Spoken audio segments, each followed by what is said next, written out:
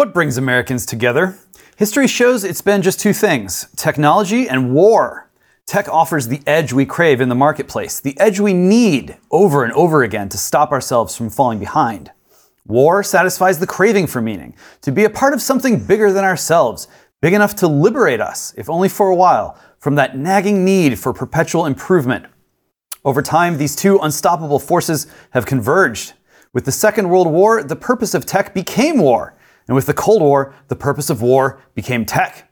But instead of uniting us, the union of war and technology has shattered our shared identity. Our online war of words amplifies the lawfare and the cold civil war that sets neighbor against neighbor, child against parent, sect against sect. Everything is a war. Everything is a crisis. Everyone is a problem.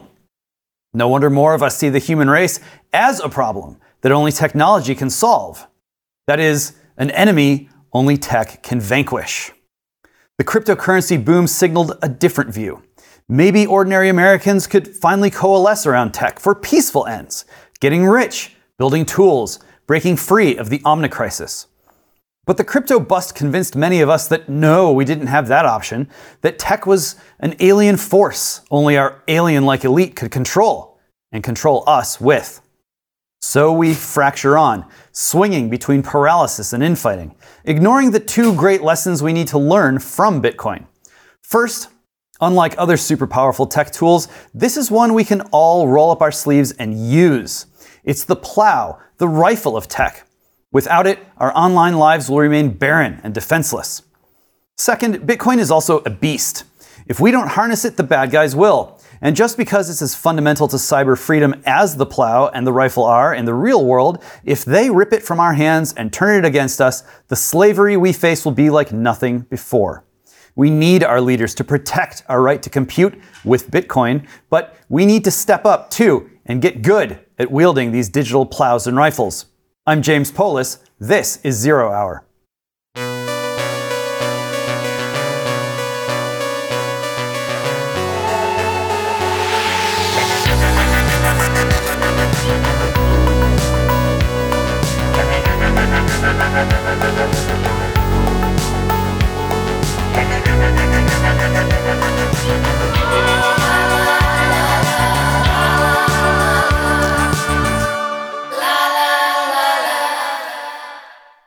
Marty Bent is director of Bitcoin mining firm Cathedra, co-founder of Standard Bitcoin, the first energy company operating on the Bitcoin standard, and he's the founder of the media company TFTC. He's educating America about the imperative of freedom tech like Bitcoin. Marty, welcome to the show. James, thank you for having me. How are you? Are you feeling up? Are you feeling the hype? Are you pumped on Bitcoin right now? I am very hyped, very jacked. You sound so hyped. How do you stay so hyped? What's going on? There's a lot going on. This bear market's brought with it a lot of really productive building in many different areas of the Bitcoin industry, a couple of which I'm pretty heavily involved with, which is mining and then content monetization. I think a lot of the things that have been built out over the last few years have really shown that there's some staying power with Bitcoin in these particular industries. All right, so we'll get to the details in a sec. Let's take a step back and just set the table here. There was a bear market. It's usually bad. Bitcoin, crypto going moonward, and then suddenly, oh, not so much. Just catch everyone up to speed. Where do things stand? Where did they begin? And how do we get from the super hype moment to the sad times and then kind of back to this middle ground that we're in now? Yeah, so it was a combination of things. This is, I think, historically the longest bear market that we've ever gone through. Just across the board economically? Just in Bitcoin's 15-year history. Got it. In terms of Bitcoin's history. So what happened essentially is a combination of two things. Obviously, there was a lot of leverage in the industry in 2021 that got washed out with FTX, Celsius, BlockFi, 3 Arrows Capital. So these were essentially fraudulent companies that were taking people's Bitcoin and gambling with it and lost it. And so that wiped a lot of people out and had a cleansing sort of action on the industry. And it caused a lot of people to think that that's just what Bitcoin is. It's a way for sort of scammy weirdos to scam you. Yeah, and it was a lot of people really not grokking what Bitcoin is and trusting their Bitcoin with these third parties that obviously did not treat it well and lent it out on the back end of people taking obscene risk.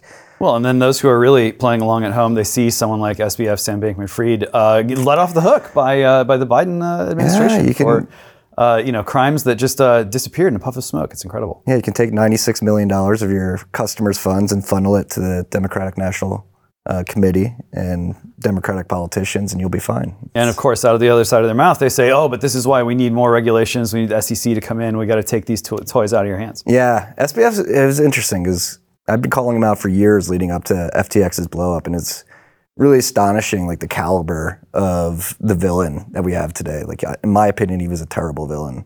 Like, if you listen to anything that he said in regards to Bitcoin and other cryptocurrencies when he was on media platforms like CNBC, it was very obvious to me, somebody who's been in the industry for a decade, that he literally had no idea what he was talking about. And the wonderkind, like genius archetype really caught a lot of people up in the hype. And if you actually knew what was going on in this space, you understood that he really didn't know what was going on in the space. And on top of that, it's just like really, creepy, pale, jacked up on amphetamines. Like every time he was on TV, I was like, is this really the hero that we deserve or want? It's the boy next door. No, definitely was a villain. I think he still is. Makes you wonder, what's next for SBF. But let's continue with the timeline here. A lot of hype, over leverage, bad guys ripping people off, twisted the reputation of Bitcoin and, other cryptos even worse. And so number go down. So it was a combination of that. And then obviously we had the Fed raising the federal funds rate over the last year and a half, 2 years.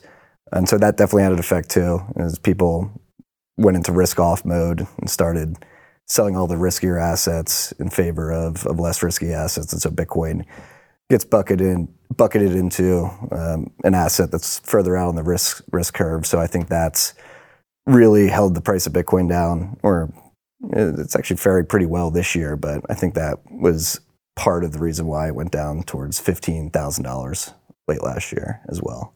Out of, just give people a sense of where that is on sort of the Bitcoin scale, 15K. 15K, I mean, I think the high that we hit in November of 2021 or December of 2021 was 65,000. Yeah. So we fell to 15, and right now we're hovering around 30. Still a lot more than zero, though. Yes. So, a lot of the guys who did bail, that included some big VCs, like Silicon Valley kind of crept back from Bitcoin for a while. Are they tiptoeing back in? Some are pivoting to AI. There's a bunch of prominent funds. Hard pivot there, yeah. Yes. Paradigm is pivoting towards AI. They're a big fund in the space. Fred Ersham, who runs that, was one of the co-founders of Coinbase. So the fact that they're pivoting is very interesting. But yeah, I think another thing that's really been beneficial of this bear market is there is a clear delineation between Bitcoin and quote unquote crypto. So I do think there are many crypto funds out there in the VC space that are beginning to reevaluate and say, hey, maybe we shouldn't deal with these, I would call them overt affinity scams for quick liquidity for our LPs, and maybe focus on Bitcoin, which seems to have the largest advantage and the highest probability of actually succeeding in the long run. Yeah, well, I think that this is only going to work out if it scales out to not just a large number of people, but ordinary people with actual lives, real jobs, real families, typical sort of American concerns. And for those folks, I think they have a couple main questions. One is, how can I tell what is like the good crypto and what's the bad crypto? Why is Bitcoin special? And then the other question is just, what is it? How do I know what this thing can actually do? Yeah, I mean, again, in my opinion, Bitcoin's the only quote unquote crypto that matters. Everything else is an infinity scam. And how can you tell that? I think a lot of it has to do with how Bitcoin launched. It had somewhat of an immaculate conception where you literally, to get coins in the beginning, you had to plug in a computer and mine Bitcoin and actually participate in the network, where every single one of the coins that came after it essentially was created by a person that everybody knew. And after 2013, the trend really became, okay, we're going to pre-mine. So we're going to create a bunch of tokens at the beginning that we're going to give to the founders and some investors. And then we'll let the public get in on that as well. And so that mechanism, that pre-mine mechanism in the crypto space really creates this centralized force and somewhat of a a Cantillon effect too, where the people who were in early benefited unduly without doing any effort, where Bitcoin, you had to expend electricity or purchase it on the free market instead of just printing it for yourself.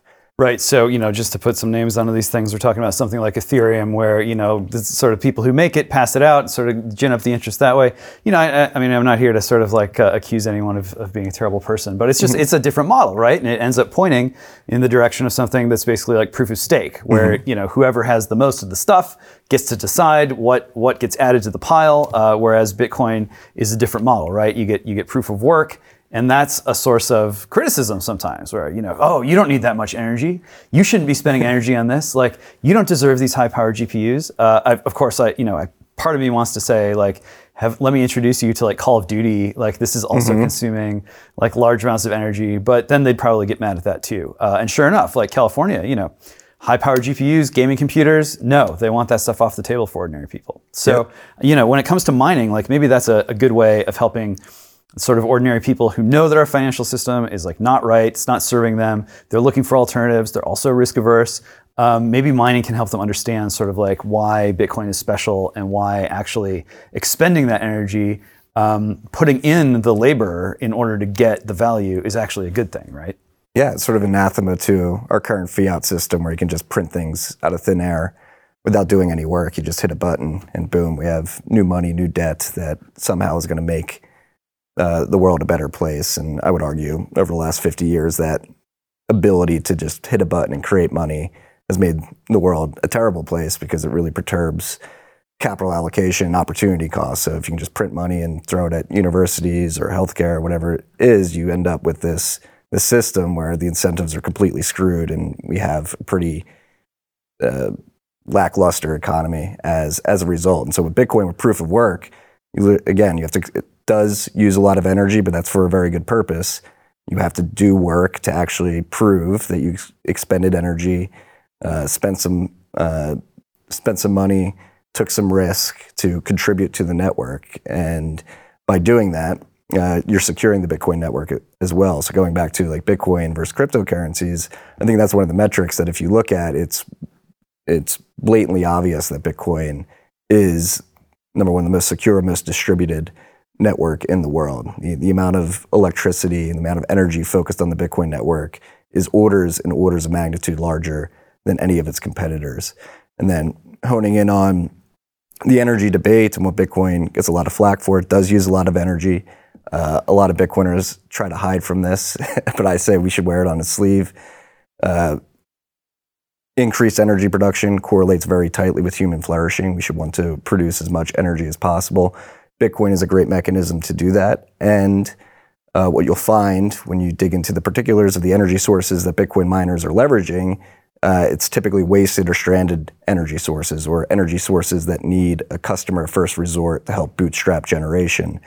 And this is because Bitcoin miners are extremely profit driven. And so to be as profitable as possible, they have to drive in their all-in electricity cost as low as possible. So they have a higher profit margin on the Bitcoin they produce.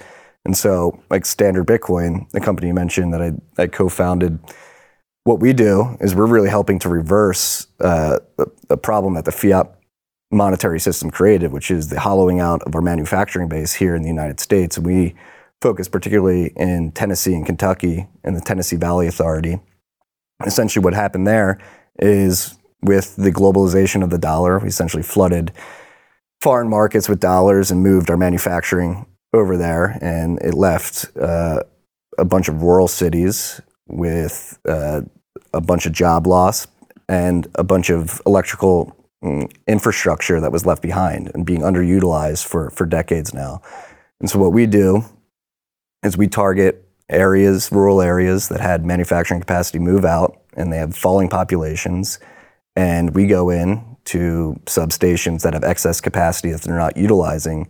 We say, hey, you can get more electricity delivered to your substation from the TVA. We will buy it from you in bulk. And this is good for the rural areas that we're going into because since the utilities companies can buy in bulk, they get cheaper pricing, which then gets passed down to the end consumer, the residential consumers' electricity bills on a month-to-month basis. And so it's really funny, the energy debate around Bitcoin it's literally the exact opposite of what Elizabeth Warren and others are screaming, that it's stealing energy from people. We're actually utilizing energy that's not that's being wasted or stranded, and as a result of that, we're helping lower prices for residents.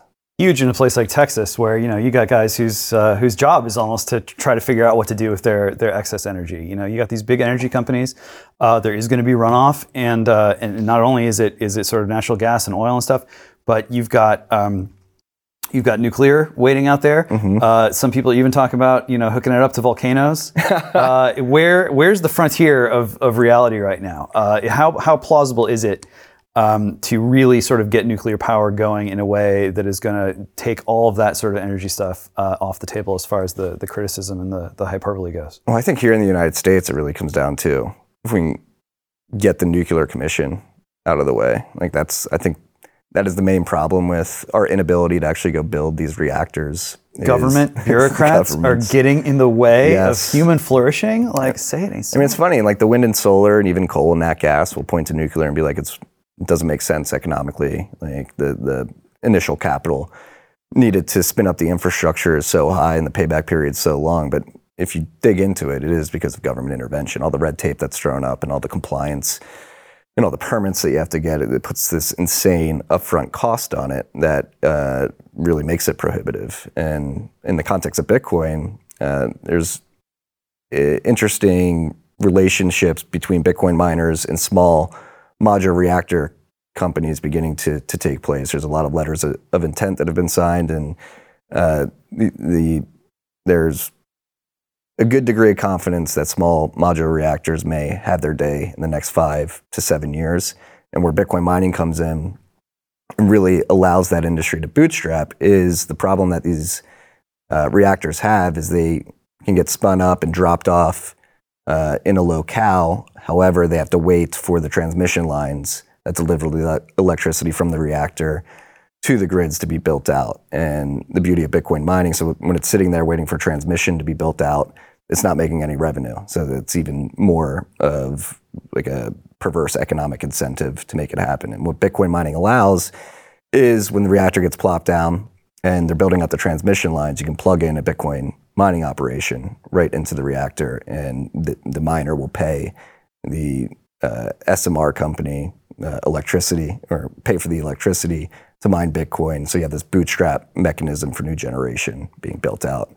And then when the transmission line's built out, the miners, since they're location agnostic, can unplug and you can rinse and repeat down the road. And so I do think when it comes to the proliferation of nuclear in the US, number one, we need to get the Nuclear Commission out of the way. And then number two, I think Bitcoin mining will be that customer of first resort that really helps them bootstrap and become a profitable economic business model. As a kid, cereal was an integral part of the most important meal of my day, plus snacks. But now, as an adult, my body just can't handle an entire bowl of processed sugars and empty carbs. Imagine your favorite childhood cereals, but without all the guilt. Magic Spoon has the amazing flavors you love, but with high protein and less sugar. Magic Spoon comes in 4 flavors, and each pack has 0 grams of sugar, 13 to 14 grams of protein, and 4 to 5 net grams of carbs, plus each serving is only 140 calories. So, if you're keto-friendly, gluten-free, grain-free, soy-free, or just looking for a delicious breakfast, go to magicspoon.com/zerohour, grab a variety pack, and try it today. But make sure to use our promo code ZEROHOUR at checkout to save $5 off your order. Magic Spoon is so confident in their product, and so am I. It's delicious. It's backed with a 100% happiness guarantee. So if you don't like it for any reason, they'll refund your money, no questions asked. Get your delicious bowl of high-protein cereal at magicspoon.com/zerohour and use code ZEROHOUR to save $5 off. Yeah, so in the case of mining itself, we're talking about basically computers competing to solve a math problem. Mm-hmm. That's how you sort of dig up new Bitcoin. That seems like something that an ordinary person with a laptop or whatever can't really participate in. That if you get the big warehouse full of the servers, you got all these GPUs humming away. How much? Because this is a way that you can acquire Bitcoin without having to go out and buy it, right? Yes. You can bypass the financial system entirely and just go straight to the source. Is that something that ordinary Americans can in fact participate in? Maybe the pooling their compute, or what's the best way? The the price of, it's ASIC computers, and there's a range of models that differ in efficiency and the amount of hashes they produce to attempt to find the hash that allow them to add a block to the ledger that will reward them in Bitcoin. And the cost of those ASICs is very tightly correlated to the price of Bitcoin at any given point in time. So right now, in the middle of the bear market, is a great time to buy these computers, relatively cheap. The top of the line, like newest model machine is probably like $3,000 or $4,000 for one.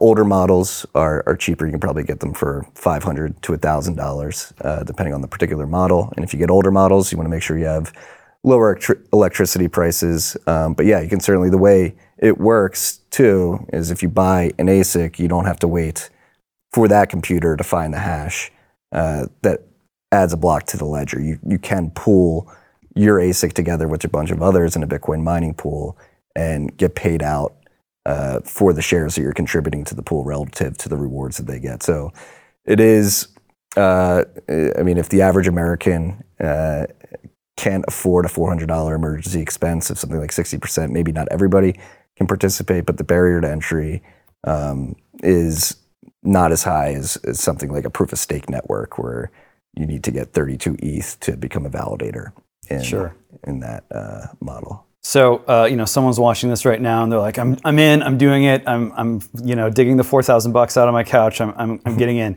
What's like a reasonable expectation of like number of Bitcoin you can clear over like a month or a year of mining? It depends. So right now, I have 3 probably middle of the road ASICs. I'm just using because I checked these 3 ASICs that I have personally outside the mining companies that I'm a part of. They're M30S++s, so they're like 2nd generation machines. They've been running right now with where the hash rate is. I'm producing about 5 million Satoshis every 6 weeks, so that's about $1,500 every 6 weeks worth of Bitcoin. Not bad. No. So you're recouping your investment in pretty short period of time. Yes. As long as DC doesn't come and drop an anvil on you. No, and I don't think they can because where those miners are, they're off grid. So they're plugged in on a stranded gas well in the middle of Appalachia where the Mennonites live. And I don't think the government's going to go mess with the Mennonites. No, probably not. Okay, so like how big do these mining operations get? Like these people don't really know who these guys are. They don't know where they are. They play such a big role in Bitcoin. And, I think we would agree, like, assuming that the anvil does not fall on us all, going to play an increasing role in the restructuring of our financial system. So who are they? It ranges from an individual mining in their basement to use the waste heat to warm their house to a large corporation like Riot Platforms based out of Texas that has, I think, more than a gigawatt worth of power dedicated to Bitcoin mining right now. They have an insane amount of hash rate, and there's many different sizes of actors in between. So, and it's globally distributed too. So here in America, there's definitely a strong subsector of individual miners, at-home miners, off-grid miners like myself. We have a lot of publicly traded larger Bitcoin miners here, and then everything in between. So standard Bitcoin, we actually don't mine ourselves. We build infrastructure to host for others to mine too. And so then in the middle between your home miner and your large publicly traded company is what I would call like a medium-sized miner that is partnering with hosting facilities to plug ASICs in. Definitely don't have as much as the Riots of the world, but have a good amount of hash rate and are producing a good amount of Bitcoin. And that's only here in the United States. Across the world, there are a number, again, of operations of varying sizes popping up as well. So Africa, Latin America, Middle East is getting in. We found out a couple of months ago, due to the fact that they got caught up in the bankruptcy proceedings of Celsius and BlockFi, the Kingdom of Bhutan up in the Himalayas has been mining Bitcoin into their sovereign wealth fund since 2020. And they came out and said, yeah, we're mining Bitcoin, and actually we're going to double down. So everybody from your at-home miner to your pubco to your medium-sized miner to now nation states are mining Bitcoin. So that's not just exciting for coiners who are currently coining away, but for people who want to make sure that this is like a real thing. It's a vibrant ecosystem. But what I really want to do, why I really wanted to bring this up, you've probably caught on already, is all this mining going on. There's a finite supply of Bitcoin.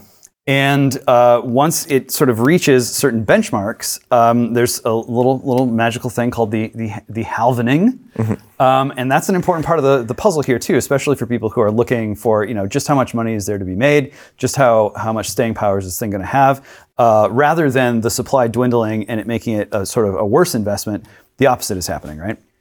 Yes, I mean, so we have the next halving in April of next year, around April. That's the estimated time at block height, 840,000 to be more precise. And so currently, every block that's produced on the ledger is rewarding miners with 6.25 Bitcoin plus the transaction fees, including in the transactions in that block. So the subsidy at 6.25 is what's going to get halved in April of next year. And so that'll drop from 6.25 to 3.125. And throughout Bitcoin's history, what typically happens after that halving is the reduction in the supply inflation really creates this pressure because demand is building up at the same time than supply that's being distributed to the market gets cut in half. And so historically, many people debate about this, whether the halving actually is causing the price to rise. I would argue it probably definitely is a significant contributing factor. Because demand for Bitcoin is going to continue to go up as people realize that it is a sovereign, scarce store of value that governments can't control in a world where governments are going crazy. My thesis is that demand is going to keep going up. And so once you have that demand rising with governments and banks going crazy and the subsidy gets cut in half, it does have this effect that historically has caused the price to go up. And the next one of these events is probably going to happen, next year? Is April, that right? yeah, around April. Of next year. Yeah, we're at block 801,000, I believe, right now, around there. Yeah. So we've got around 39,000 blocks. Run, don't walk. But let's talk about the feds, because there's been a lot of craziness in that space. I mean, I remember when a lot of coiners were sort of like, Gary Gensler, like he's taught classes about Bitcoin, like he gets it, he's going to be one of us. And it was not to be. Where do things stand? How concerned are you? And is this just like part of the administrative state that citizen politics can't crack, or is there a way, do you think, that we can sort of push back through politics, through the legal system, to make sure that they don't just turn it off or take it away? At the federal level, that's been another interesting development of this bear market. It seems that the Overton window has really shifted toward Bitcoin, where it's become a campaign talking point in this presidential election. You've had DeSantis, Vivek Ramaswamy, and RFK come out and openly support Bitcoin, trying to court the Bitcoin industry and individuals that hold Bitcoin. So, excuse me. In that regard, it's a bit perplexing, but also cool to see is that the Overton window shifted. Bitcoin's enough of a brand name, and there's enough of Bitcoiners in the United States that politicians at the federal level feel they need to cater to. But at the end of the day, I have no hope in the federal government. I don't think they're going to be protecting Bitcoin or playing nice with Bitcoiners. What I really like to focus on is individual states. So I think states like Texas, Wyoming, Tennessee, Kentucky, Oklahoma, Florida, I think that's what, as Bitcoiners, we really need to focus on, is at the state level, getting the states to really support Bitcoin and protect Bitcoin companies and individuals that are operating within their borders. I think that's where this fight of Bitcoin versus the state is going to be won, is at the state level. I think you're right. Do you think state legislators understand? Are they going to be are they going to be predisposed, state legislators, to get on board? I think Texas, Florida, Wyoming, probably low hanging fruit. But man, it's just tough to overrate how unsure of what they're doing in this space representatives really are. Yeah, I've talked to a few myself, and some of them get it. Excuse me. Some of them get it, and there will definitely be a mix of those who get it and those who don't, and those who just act emotionally and sort of react, running off of the preconceived notions that the mainstream media seeded in their minds. But I really think, again, that's why I focus on mining so much. I think energy is going to be a very important story, and Bitcoin mining fitting into energy systems in energy-rich states is where it's going to be won, because the energy companies, utility companies, are going to be like, hey, we're arguably the most important sector of your economy. We power it, and this is really helping our businesses. And I think that's sort of the roundabout Trojan horse way that Bitcoin gets protected in these particular states, is the energy sector says, hey, we need this, you better not shut it down.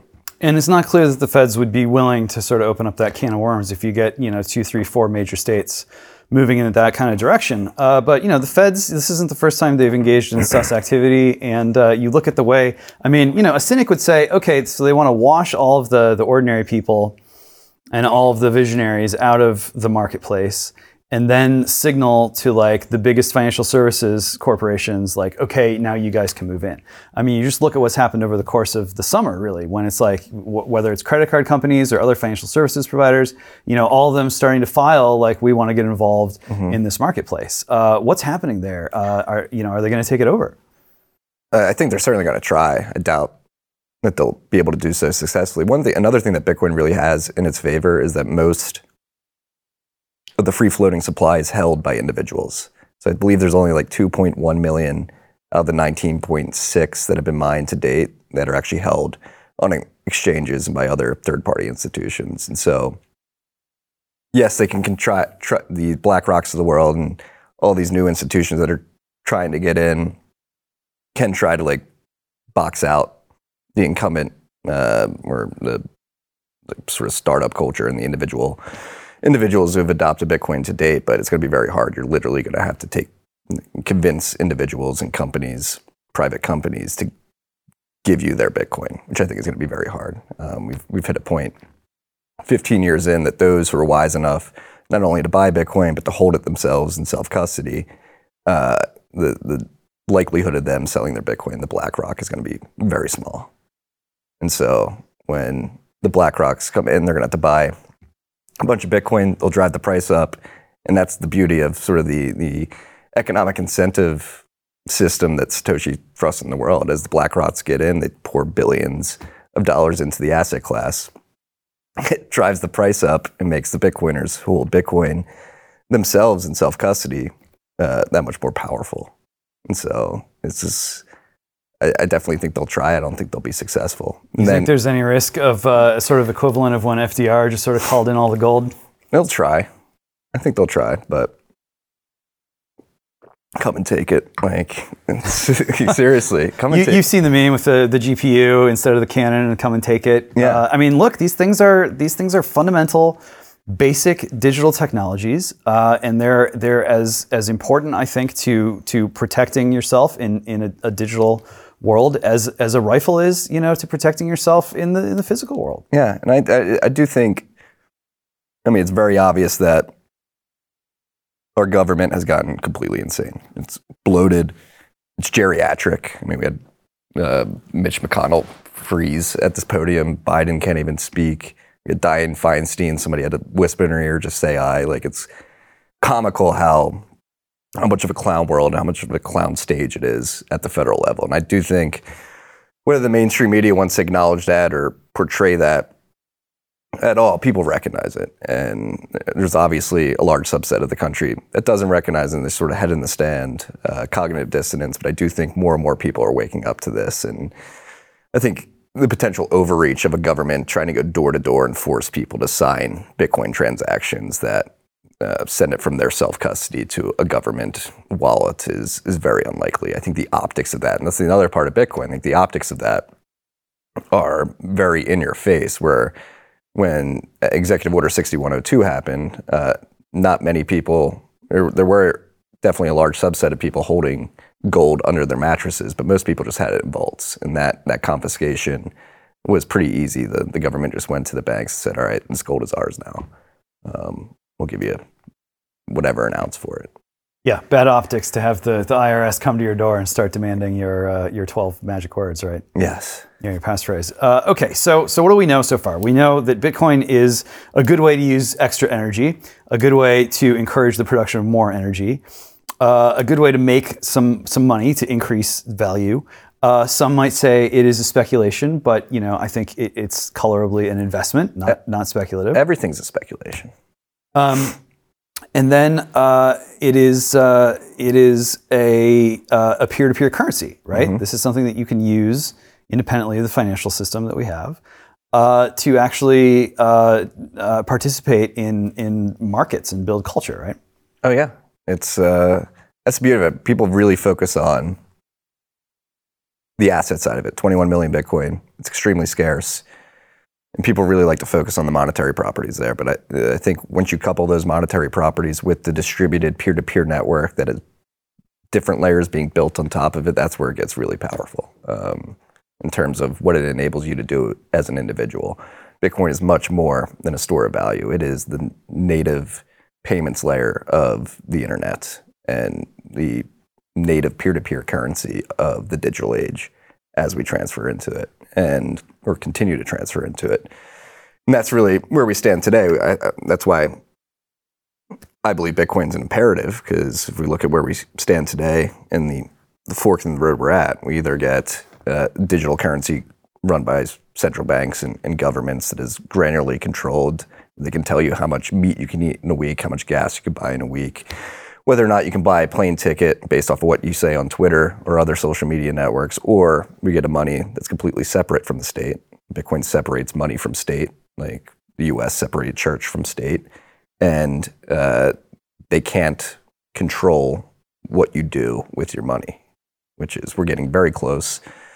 It's already here, actually. Like the CBDC, maybe it's not in its final form, but it's essentially already here. We saw earlier this week, I believe it was Dr. Mercola got his Chase bank account ripped from under him, and his family got their Chase accounts ripped from under them. And some of his associates got their accounts ripped from under them too, just because of how he was posturing around the COVID vaccines. And the CBDC is essentially already here. If they want to essentially cut you off from the system, they can do it. It happened to Nigel Farage over in the UK a few weeks ago too. That's right. So you think it's more likely that they just cut people off than try to force them to participate in CBDCs? I think they'll try the CBDC too. Yeah. Okay. So how do you respond to that? I mean, like your Bitcoin is accumulating. You're using it. I mean, real ones know. I put my book Human Forever on chain. Sold it for Bitcoin. It's you can do things that you can't do in the publishing industry when you go down that road. But if you're doing those kinds of things and you still have to kind of live under the CBDC system, how do you outrun that kind of thing? Yeah, I think build strong local communities. And at the end of the day, too, like I think CBDC world, especially in America, maybe it works in China, where people fear the CCP more than we may. More than many Americans like myself fear the United States government. Like, I think economic reality comes into play, where if I go to the store and the CBDC doesn't allow me to buy a steak, I'm going to go to the butcher behind the counter and say, I want that steak. Pull out your phone and show me your Bitcoin wallet. I'll send you some Bitcoin. Give me the steak. Like, I think Bitcoin is just software that you can download.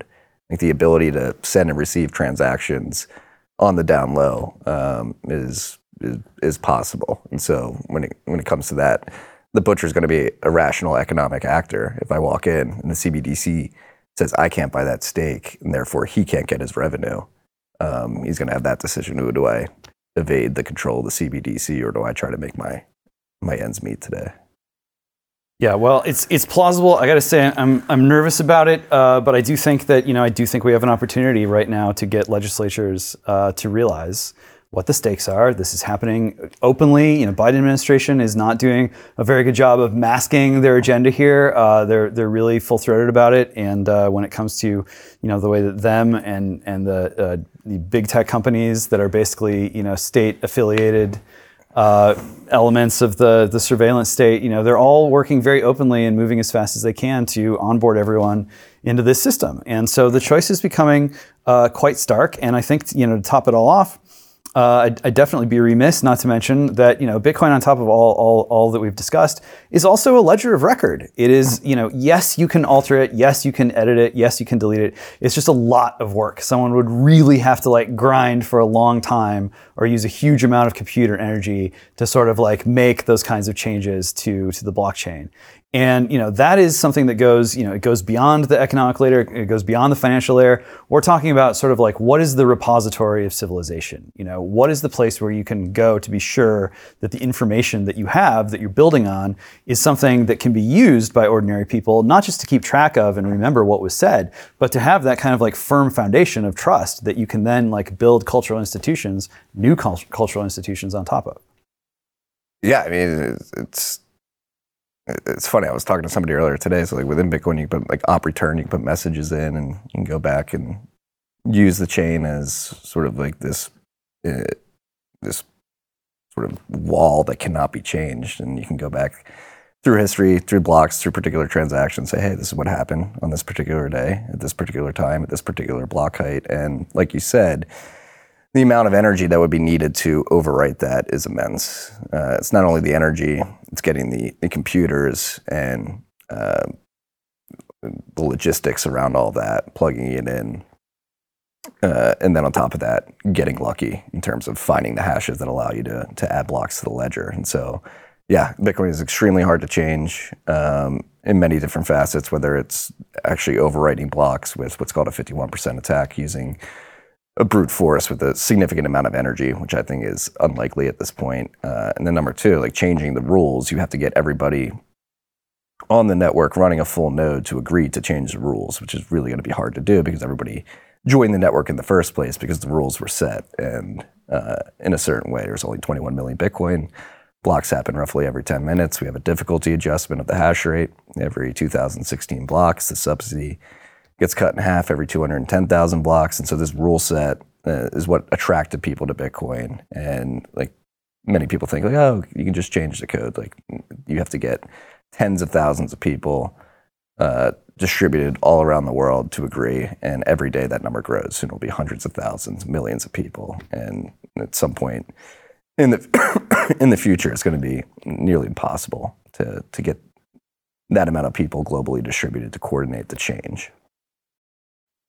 Did you know your temperature at night can have one of the greatest impacts on how you sleep? If you wake up too hot or too cold, I recommend you check out Miracle Made's bed sheets. They're inspired by NASA, using silver-infused fabrics to regulate temperature for a comfortable night's sleep. These sheets prevent up to 99.7% of bacterial growth, so they stay cleaner and fresher up to 3 times longer than other sheets. They're comfortable, but without that high price tag. It's time to sleep clean with Miracle. Go to trymiracle.com/zerohour to try Miracle Made sheets today. And whether you're buying them for yourself or as a gift for a loved one, if you order today, you can save over 40%. If you use our promo code ZEROHOUR at checkout, you'll get 3 free towels and save an extra 20%. Miracle's so confident in their product, it's backed with a 30-day money-back guarantee. So if you aren't 100% satisfied, you will get a full refund. Upgrade your sleep with Miracle Made. Go to trymiracle.com/zerohour and use the code ZEROHOUR to claim your free 3-piece towel set and save over 40% off. Again, that's trymiracle.com/zerohour to treat yourself. Elon Musk has been talking publicly about this too, where he's basically saying, look, it's going to be really, really hard, even if the feds or whoever decided that they wanted to just break this thing. It is encrypted, and theoretically, if you have world enough and time and enough resources, who better than Five Eyes or the intelligence community? Still really tough to hash, really tough to crack into. So maybe they're going to be in a position where they think it's best to not try and embarrass themselves. But if the bad guys get the upper hand on this technology, it could be used very powerfully to very dangerous ends. Yeah, and that's, again, I think it certainly can. But again, something working in our benefit is most of the Bitcoin that will ever exist has been distributed to the market, and it was distributed to sort of early enthusiasts that are holding it in self-custody. So for the government to...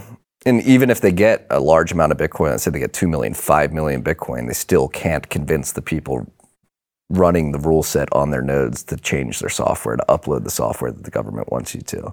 And then another thing, going back to a point you made earlier, where like going back to the butcher analogy, is like I feel very passionate about this. Like we've gotten to such a point, particularly in America, where people are afraid of the government and they don't understand intuitively that the government's supposed to work for us. And Bitcoin acts as a forcing function for us to take back agency over our freedom in the digital age and say, no, like you can't tell me what to do with Bitcoin. Here's the rules of the network. You come in, you play by the rules. And that's what really draws me to Bitcoin, is getting that agency back and saying, hey, I'm tired of you printing money. I'm tired of you, with the Bidens, I'm tired of like being ruled by somebody who is just taking money from people abroad and giving them political favors. Here in the United States, I'm tired of 80-year-olds who are passing out at the podium, making very large decisions that affect my life and the life of my children. I'm tired of some random group of people at the Federal Reserve deciding on a whim what to do with the monetary policy. Like Bitcoin really allows you to take back control. It's like, all right, I'm going to exit this insane system and enter Bitcoin where I know the rules. Nobody can break the rules if they try to. Their transactions get rejected by the network. Their blocks get rejected by the network. It is where we can get back to an even playing field and take back agency of our lives and our freedom, and really stick our thumb at the government and say, hey, you can't mess with this. And worst comes to worst, maybe the government does get Orwellian. They throw us in the gulags. That will only affect us here. Bitcoin is a global distributed system, and that will only hurt the United States in the long run. And so that's why I like to frame it as, when you consider where we are in the history of the fiat monetary system, it's becoming glaringly obvious that we have way too much debt here. The United States dollar as reserve currency is waning in its power. You have BRICS nations beginning to coordinate to try to create a commodity-backed currency, and I don't think the dollar has much longer as the global reserve currency. No fiat currency that's been the global reserve currency has lasted much longer than the dollar has lasted to date since it took over as a reserve currency. And so Bitcoin for the United States is a massive opportunity to leapfrog other countries that are looking to create their own new reserve currency, where if the United States were simply to embrace Bitcoin, I think Americans own the largest percentage of Bitcoin that are on the market right now. We have the best companies in the world building around Bitcoin. I believe we have the largest percentage of hash rate. We don't have more than 50% here, but we have the largest percentage of any country in the world. Like, if the government were to allow us to, Americans could benefit massively from Bitcoin if the government were to just get out of the way. And at the end of the day, this would actually be good for the government too, because it solves a lot of the problems that they've created with all the debt they've accrued. Well, I think you're absolutely right, and I think Americans, have become afraid of their own technology too. Like, this is a people that has been for generations really comfortable just rolling up our sleeves, getting out the wrench, getting under the hood or whatever, and just like having a relationship of competence toward our own technology, our own machines. And, over my lifetime, just watching that change, watching people feel like, well, it's either just kind of just getting lost in the scroll, or like, I don't know how it works. Like, I don't belong. I'm alienated from this technology. Bitcoin's really an opportunity for people to rediscover their own competence and their own belonging in a relationship, productive relationship, and one that strengthens their humanity, strengthens their form of government, strengthens the classical American way of life. I think that's all there. You don't seem to be particularly worried about Bitcoin companies leaving the U.S. There was a little chatter about like flight, the regs are going to go bad and we're going to have to go to other countries. But do you have any heroes? Who do you think are like the biggest sort of champions or folks that Americans can actually feel safe sort of looking up to and trusting a little bit on these issues? It's one thing in Bitcoin we like to say, slay your heroes, don't have heroes. The biggest heroes are the individuals. Like, again, going back to it, like, you have agency now. You can be the hero of your own life with Bitcoin. You don't have to look up to anybody. You can download an app. You can buy a hardware wallet. You can buy a miner, and you can take agency. Like, you can be the hero of your own life. And that's, again, the reason why I'm going down this line, because I really think we have to beat this drum and help people realize nobody's coming to save you. You have to save yourself. You have to be the hero of your own life. Bitcoin gives you the ability to do that from a monetary perspective. You can protect your own wealth. You can save due to the fact that it's extremely scarce. It should appreciate in value. And you should benefit from that by being able to allocate capital throughout the economy to make your life better overall, to increase the quality of your life. Nobody's coming to save you, not even the Michael Saylors of the world, not the Jack Dorseys, not the RFKs. You can be the hero of your own life with Bitcoin. Like, you should be looking at yourself saying, hey, how can I make my life better? How can I be the hero of my own life? And Bitcoin is an extremely potent tool that can enable that. I love it. Main character energy. It's bringing it back. Okay, so no heroes. I mean, you seem like a pretty chill guy, pretty upbeat. No doomerism, no black pills. Villains, though. We got to talk about villains. Oh, yes. Who are the big figures out there that people should be looking at and going like, you are the bad guy. You are who I need to watch out for, not trust, back away from, not get sucked into your world. Do not submit to the orb. I would not give your iris to Sam Altman. This is WorldCoin? WorldCoin. Okay, yes. And basically the idea of WorldCoin is, and we talked about the sort of pre-mine where it's like, we're going to give out a bunch of our coin that we made up for totally, altruistic reasons, of course. We're gonna give it to you. We're gonna flood the zone with our, some might say shit coin, but that's not how. Of course, they're gonna characterize it. And then in order to get you onboarded, it's not just you're gonna like take this piece of crypto that we're giving you, but we are gonna scan your iris. We're going to scan the irises of everyone in the world. And why? We're going to have you look into the orb. That's going to be your sort of entry point, is this orb that they've created. The argument is, we have to do this because we need to make sure that humans can be distinguished from machines, from AIs, basically, in the world to come that's coming, whether you like it or not, because we said so. And so, if we live in a simulation, you might as well live in ours. I mean, these are the kinds of arguments that are being advanced or are lurking below the surface. Full speed ahead on AI. It's actually good for humans to be more confused about who's a machine than the machines. I mean, this is my problem with it, right? I mean, there are many problems, but like the big problem is, you scan the irises, you create the database of all the humans, so that there's no confusion who's real and who's not. Well, but now the machines know very well who are the human beings, and they know very well how to manipulate those human beings to make us conform to their world. I mean, Mission Impossible, first installment of the last movie. I don't think I'm giving away too much about the movie, where the villain is the AI. It is the entity that is sort of doing its own kind of pooling, right? Pooling human resources to carry out, the ends that it sort of generates as a result of the way that it's been trained to solve certain kinds of problems. That's pretty villainous, yeah? So Sam Altman, he's a bad guy. Who else you got?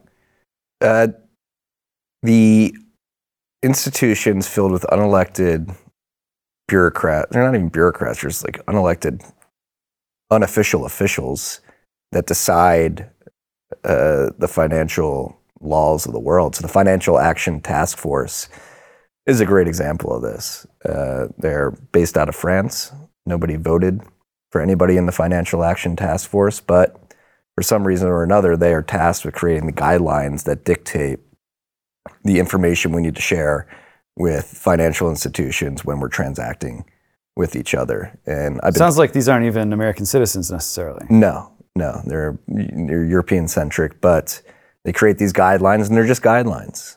Nobody has to adopt them, but coincidentally, all the financial institutions, banking institutions, central banks adopt their guidelines. And so there are these dark, shadowy organizations that really dictate financial policy, particularly around data collection and who can transact with who, that are basically created by unelected, unofficial officials that really dictate our lives in a very big way, but nobody knows who they are. Like, the Financial Action Task Force isn't a household name. The Bank for International Settlements isn't a household name. It's another example of a supranational banking institution filled with unelected officials that really dictates global policy in the financial and banking sector. Many people think it's really driven by like the federal governments of the world, but no, there's these like shadowy organizations that dictate it at the end of the day. And the federal governments and banking sectors within the countries that those governments operate in adopt their policies. How about right here at home? Google, infamously went from a motto of "Don't be evil" to organizing the world's information. A lot of people think that Google's "Don't be evil" motto was directed at themselves. I think it was directed at everyone else. It's like, you are evil, and we're going to stop you. Organizing the world's information sounds a lot like what WorldCoin is trying to do. How bad is Google now, and how suspicious should Americans be? I mean, Google's been bad for quite some time now. Luckily for us, I think they're not attracting the talent they used to be able to at the end of the day. I mean, but we saw it with COVID and during the election cycle. I mean, their ability to quickly change what populates at the top of a search page on the go is there. And so YouTube is a sub-company of Google, and it's become very apparent that they are acting as an extension of the federal government, particularly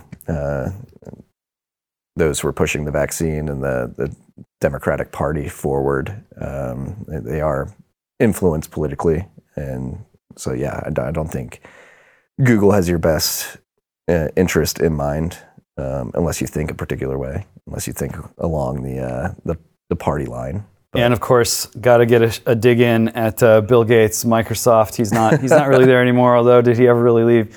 Microsoft controlling. I think they've got the majority of shares or some kind of deal with OpenAI, Sam Altman's other company, where basically they're just going to be raking in the OpenAI cash for at least several years, right? I believe so. Yeah. And apparently Sam Altman doesn't have any equity in OpenAI, which is interesting. What a sweetheart. Yeah, we'll see. We'll see about him. Okay, anyone else? Are you a pro Elon or anti Elon? No, Elon. I think he's the Manchurian candidate of the private sector. Okay. Like, I think his intent with X.com doesn't sit well with me. He wants to turn Twitter into X.com and eventually create the WeChat of the West. One master feed. Yeah, the everything app. And whoever gets to decide who shows up where in that feed, whether it's Google or Elon or some organization that no one's ever heard of, that kind of consolidation, that kind of transformation. You see it with Google search. This used to be like a really robust, almost like a library on the internet, and now it's just sort of like here are three things, and maybe you get to choose which one of them to click on, but it's all being sort of like pre-selected for you. Yeah, and in the case of Elon particularly, I mean, Tesla, SpaceX, Neuralink, a lot of government contracts involved with those companies, so he's pretty cozy with the federal government, and it's not hard to see if X.com becomes the everything app he thinks it will become, that he will allow the government to influence what he does there, or he'll bend the knee to a certain extent. And that's why it's important, particularly in the world of social media and search.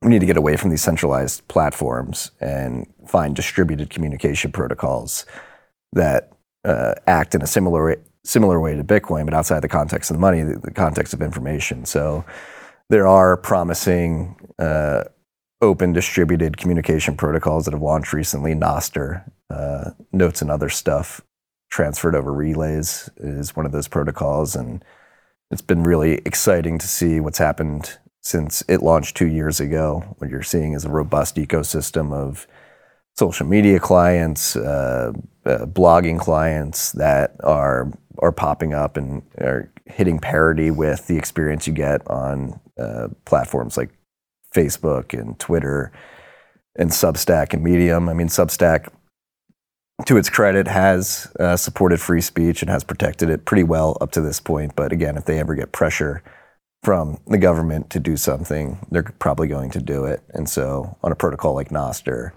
that type of pressure is impossible, similar to how it's impossible with Bitcoin as well. All right. Seems like you're just not going to get mad. I appreciate the cold blood, but it's with a happy face. I can get mad. Who's making you mad? Like, who do you really like? Who really sets you off right now? The mainstream media, like the federal government, these people are disgusting. We live in a two-tiered system that those at the top get to do whatever they want. They get to launder $96 million of their customer funds and just give it to politicians and get off scot-free. They get to bribe officials in China and Ukraine, wherever it may be, launder money to their bank accounts and bank accounts of their family members and get off scot-free. Meanwhile, they're lecturing everyday Americans for using too much electricity. If somebody sends $600 over Venmo, they're expecting them to report that to the government. Like, again, like, and this is why earlier, like, we need more people to realize, like, you could take agency over your own life. Like, these people are openly, like, theoretically, and sometimes literally raping the American people. Like, and people are just sitting back. So, like, who do I get angry at? It's like the apathetic American who's seen all this and is watching it and is letting it happen and isn't doing anything about it, and is just slowly waddling like a cattle towards the dystopian Orwellian panopticon that they're actively erecting around people. Like, people need to wake up and take agency. Everybody wants to blame somebody else for their problems. They want to blame politicians. They want to blame big corporations. They want to blame their neighbor, the red team, the blue team, whatever it may be. Nobody wants to take agency over their own life. And as it stands here in 2023, we've never had better, more powerful tools that can give people agency over their own life. And the people that are really leaning into the two-tier justice system and taking advantage of the fact that they can get away with murder, essentially, a lot of the time, with no repercussions. They're going to continue to do that. They're going to be more emboldened by that. I'm extremely angry at that class of people. And then similarly, the people who just take it and don't do anything about it and want to blame others. I think a lot of people are mad, the ones who aren't hypnotized or zombified right now. Some of them are listening right now. You got, 30 seconds. You can tell them to take one step right now that'll put them on the right path. What is it? Tune out. Don't let them, they're trying to put you in this argumentative framework. Do not let them own the frame. Like, red team versus blue team, like corporations versus the middle class, whatever it is. That's the frame they're trying to put you in. They're trying to get you to bicker at each other. Step out of that, tune out of that. And again, look at what you can do for yourself. And Bitcoin is the most powerful first step that you can do to do that. So educate yourself about Bitcoin. I'm not going to go say, buy a bunch of Bitcoin today. If you like this conversation, if you think what I'm saying isn't completely crazy, go learn a little bit more. Not crazy. Break the frame. You can do it. Marty Bent, thank you so much. That is literally all the time that we've got, at least until next time around. So if you found this conversation so meaningful, please consider becoming a Blaze TV subscriber to help us create even more content just like this, only even better. Go to blazetv.com and use the code ZeroHour20, that's ZeroHour20 for $20 off your first year of Blaze TV. This is Zero Hour. I am James Paulus, and may God have mercy on us all.